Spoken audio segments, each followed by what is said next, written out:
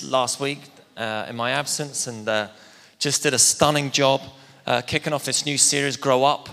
And as you know, we kind of almost keep beating that drum, don't we, of like that's what we sense God's been saying to us this year is to grow up. And growing up as a church means that individually as people that know and follow Jesus, that we grow up. And she addressed the triune concept of a person being body, soul, and spirit are in danger of creating a church of poor wee souls.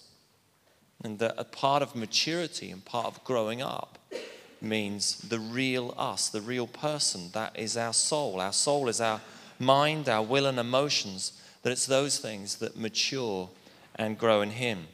And that the enemy goes after our soul. And things done to us and things said to us about us that create hurt and create wounds in us, damage our soul. And that results in wrong and distorted and negative thinking about ourselves and about the way that we see life. Could be the way that which we exercise our will, making wrong and harmful choices, that we repeat behavior that we'd rather not do, and that we experience negative emotions such as shame and regret and fear and anxiety. Our soul is what makes us us. It's the bit of who we really are. It's the bit that goes to heaven when the lights go out down here. It's who we really, really are. And Jesus loves us the way we are, right? Doesn't He? He accepts us as we are today, right now. We as a church, and we say it time and time again, is come as you are. And that's absolutely right. He takes us as we are. But you know what? Jesus loves us so much that He doesn't want us to stay the way we are. He wants us to make us more like Him, more like Jesus. And so much of that is in about maturity. So, here we are. One of the slides Chantel also showed last week was this, and I just thought it was fantastic. It takes courage to grow up and become who you really are. We were praying this morning. As I said, God, just give your people, give us courage to really be who we were intended to be. What I'm speaking on this morning takes an enormous amount of courage.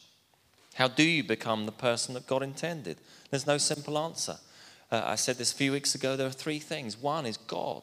God is the one who makes us and brings out of us who we were meant to be. Secondly, that comes through relationship with one another. And again, that's why our groups are so important, that you connect in one of them, that you choose to do life with other people, that you're not a lone ranger trying to do life by yourself. That's just destined to fail every single time. But the third ingredient, and I think this is the one where we get to make good choices, is our will, our want, our courage, our choices, that we set ourselves in a place where God can do it in us, but through relationship with one another, that we journey this stuff together. And so one of the key areas, what we're going to look at this morning, is the whole area of forgiveness. And to help us do that, we're going to read through a very well-known passage in Matthew 18. Please, my darling.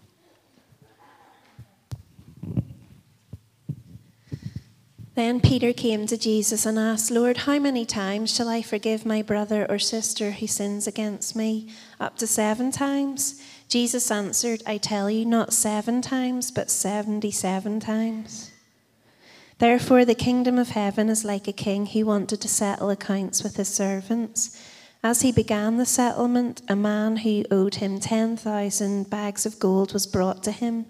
Since he was not able to pay, the master ordered that he and his wife and his children and all that he had be sold to repay the debt. At this the servant fell on his knees before him. Be patient with me, he begged, and I will pay back everything.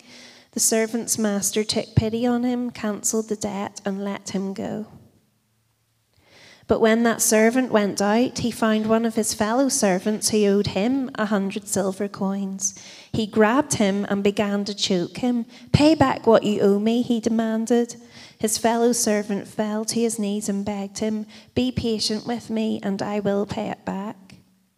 But he refused. Instead, he went off and had the man thrown into prison until he could pay the debt. When the other servants saw what had happened, they were outraged and went and told their master everything that had happened. Then the master called the servant in. "You wicked servant," he said, "I cancelled all that debt of yours because you begged me to. Shouldn't you have had mercy on your fellow servant just as I had on you?" In anger, his master handed him over to the jailers to be tortured until he should pay back all he owed. This is how my heavenly Father will treat each of you unless you forgive your brother or sister from your heart. Okay, so let's kind of put this into context. Prior to this conversation, Jesus has been giving the disciples instructions of how the church should deal with sin. And he gives really clear parameters about how to go about doing that. And as a result of this, Peter gets inquisitive, as Peter does. And Peter doesn't kind of hold back, does he? He likes to ask questions. And so he says this to Jesus. He says, well, if that's true about how we're meant to deal with sin, how many times should I forgive my brother? How many times? Should it be 7 times? And so Jesus, he basically says, well, no, actually 77 times. In the NIV, that's what we read. In other translations, it actually reads 70 times 7, which if you were to do the maths is 490. Either way, it doesn't matter. The point is the same. This number 7 holds a great deal of significance within the Bible. It kind of holds a significance of one that is complete or perfection.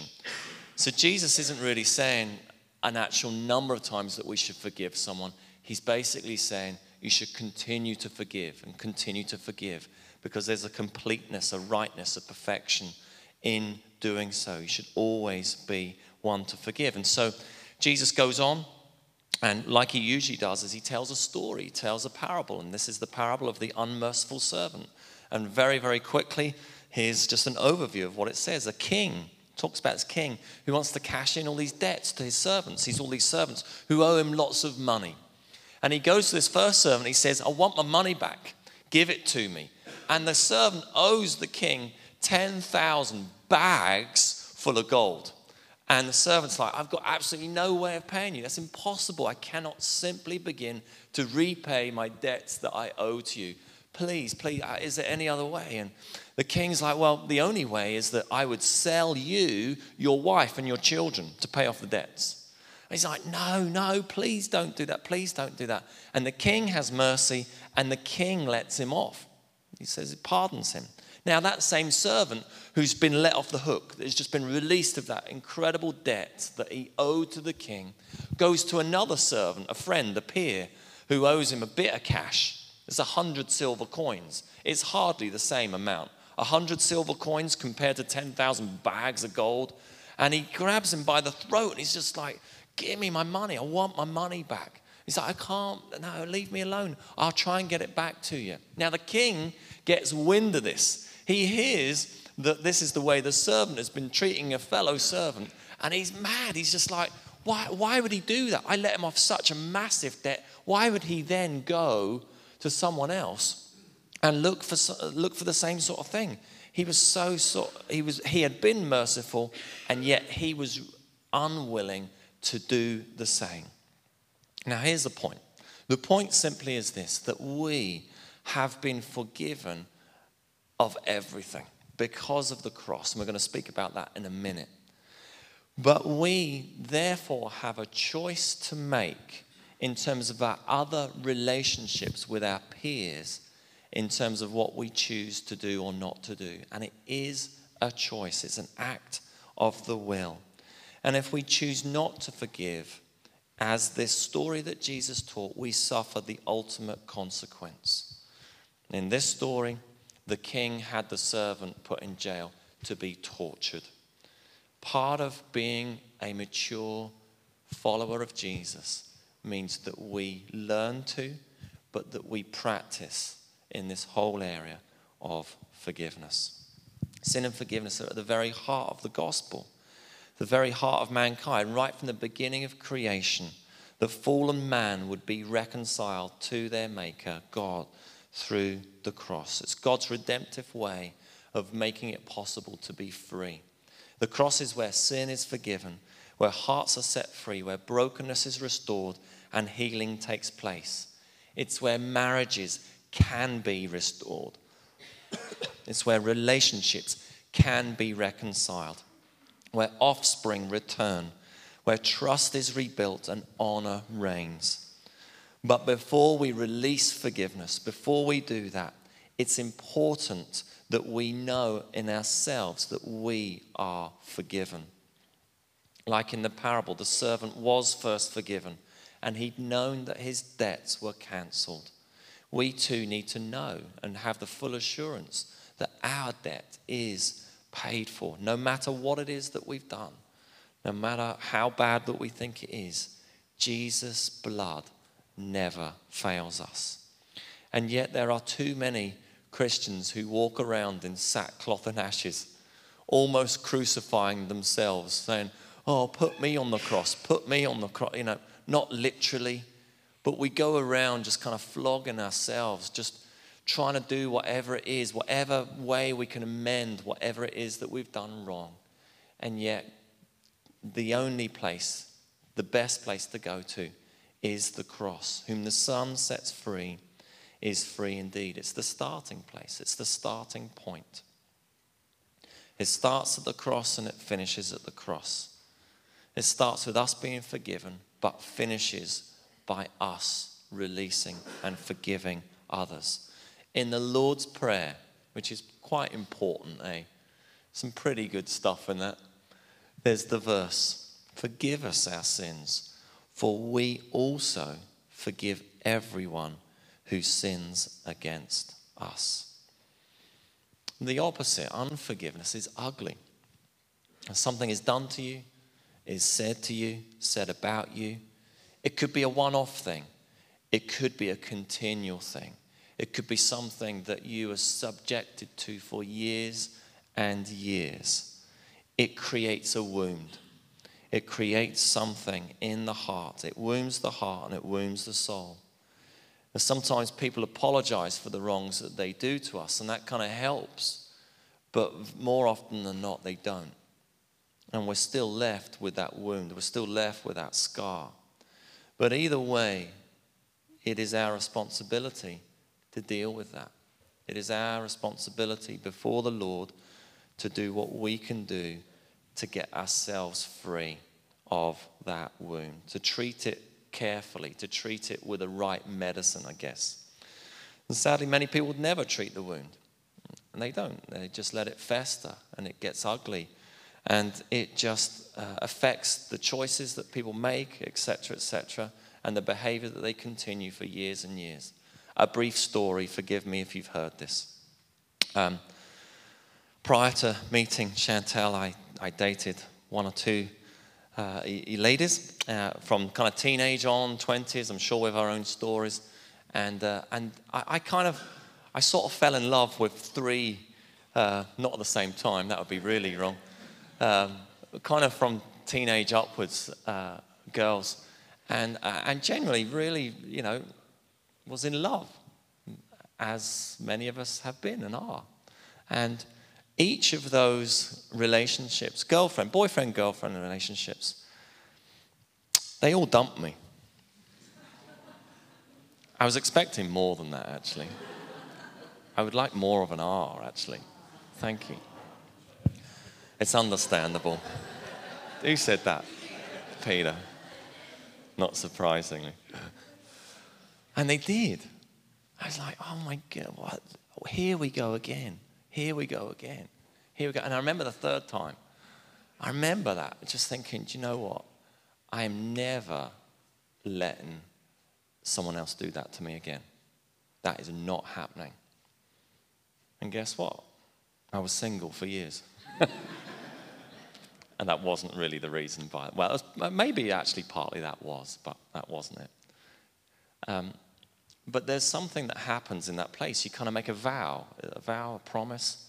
So I'm choosing, because of that pain and because of that experience, because of that wound, I'm choosing now not to allow someone to get close to me again like that. Because look what happens. And that's what happens, isn't it?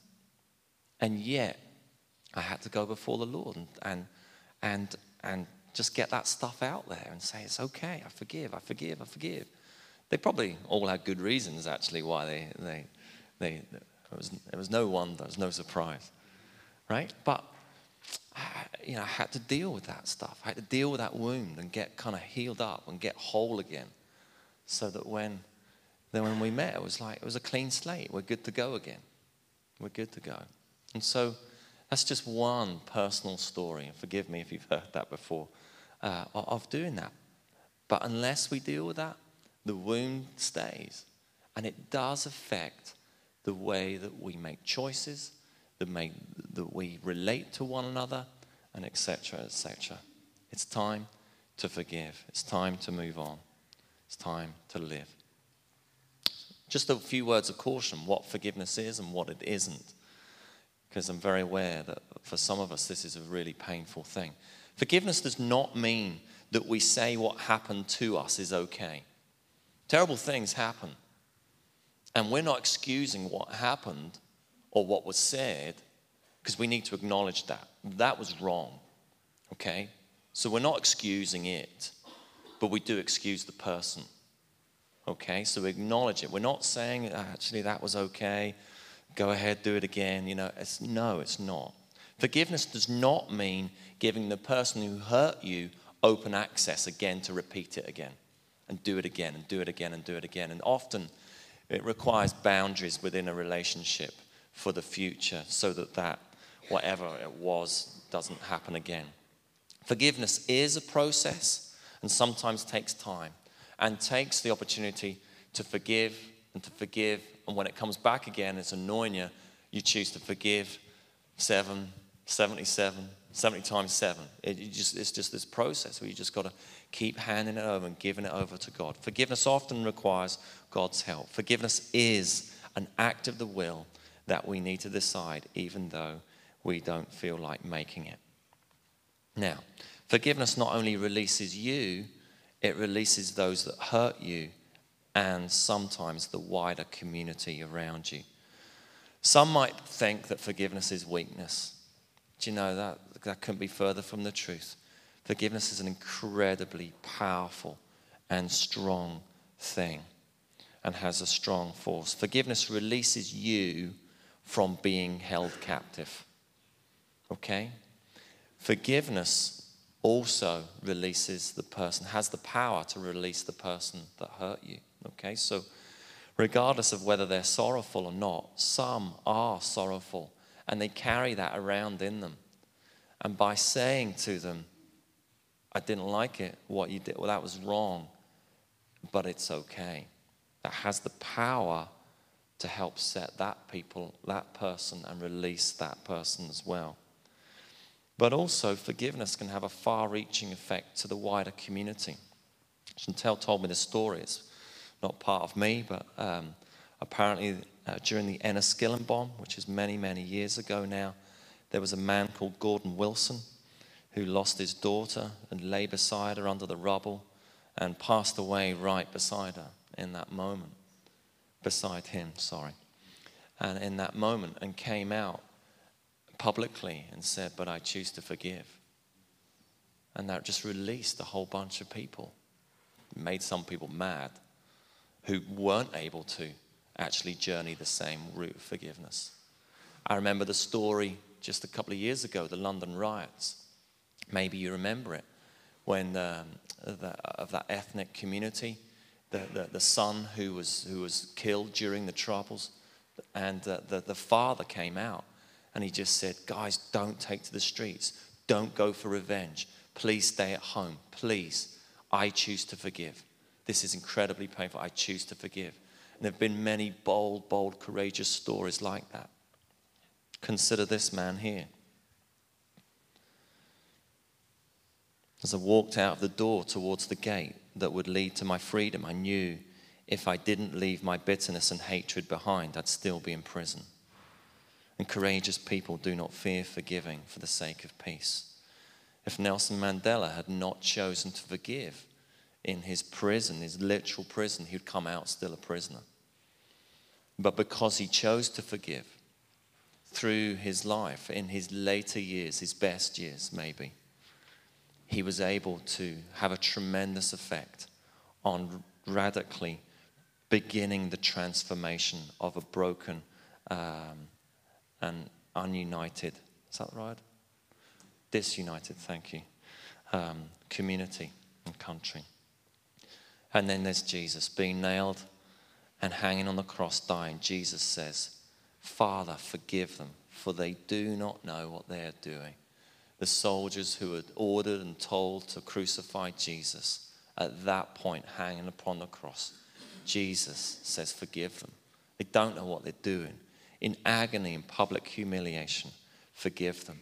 And through that one man's life, through that one person, the power, the far-reaching power of his message, of his life, has the power to transform communities.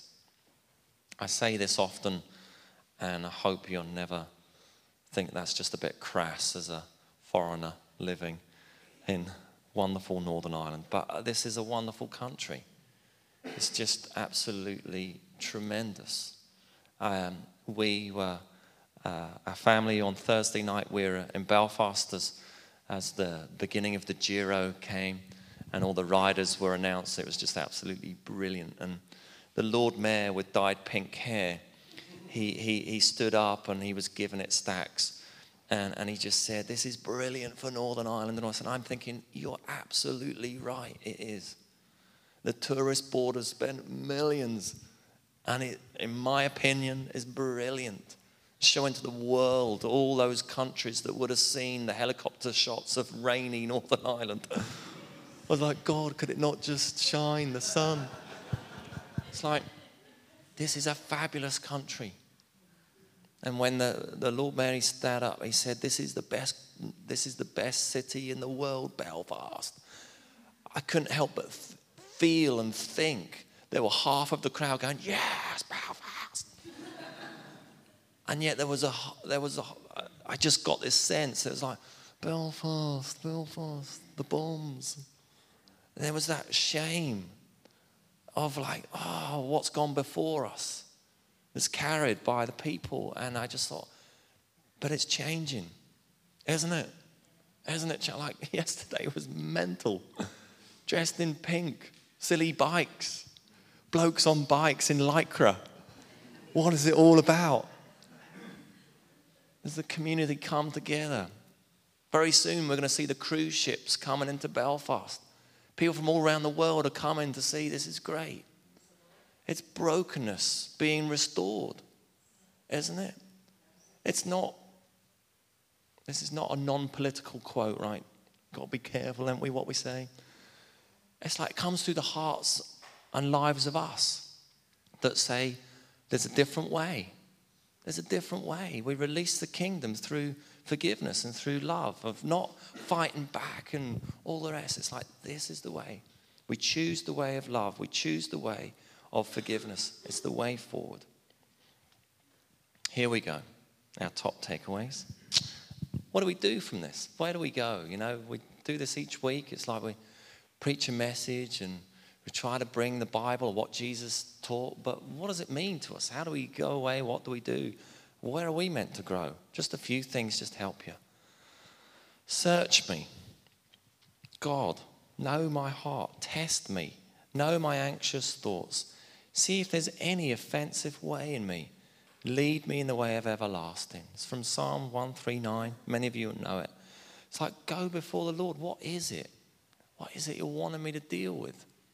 And don't be scared of it. Don't rush away from it. Don't just go out the door. It's like, no, deal with it. Stop. Ponder it. Talk to someone. Get a friend and chat amongst yourselves about it. Go to the person. Now, listen carefully. I hope that I say this well. If someone's done something and they know they've done something wrong to you and you choose to forgive them and you think it's appropriate and you think it's helpful to go and say, it's all right, then go ahead and do that. Now, often it's not. Often it really isn't. And sometimes the person is actually dead. So you can't really. Okay? Now, sometimes as well, someone has hurt you, but they're not sure or they didn't even know that they hurt you. sometimes I'd just say, guys, just let that one go, okay? Unless you think it's helpful for them to know, but you explain it again carefully. Don't dig up a load of old stuff, right? Write a letter. These are just some ways of doing it, all right? Write a letter to that person if you can't go to them. Again, if you think that's appropriate and you think that is helpful. Sometimes it's helpful to write something out. This is what happened. This is the way that it made me feel. And then you burn it. Or you screw it up and put it in the bin. And it's your way of just, that's what happened. But I'm choosing, with your help, with your mercy, to deal with this. And sometimes throwing a stone in the sea or whatever it is, of sort of saying, this is it. But I'm choosing with my will to just let go. And this is just an act of doing it. Now, with all those things, it requires God, and you're praying, you're saying, God, help me to do this. I don't want to do this. The person doesn't deserve it.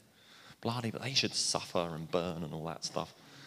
That's like, but God, give me the strength, give me the power in order to do this stuff.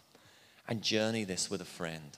Journey this. If you don't know someone, then pray, God, give me someone in my life that I can talk this stuff honestly and openly with. Someone who's going to give me wise counsel and help me. That would be good. Isn't this all good stuff? Like I've just dropped a bomb right now. Do you know, but at the end of the day, this is real, isn't it? This is real life, and it's what happens.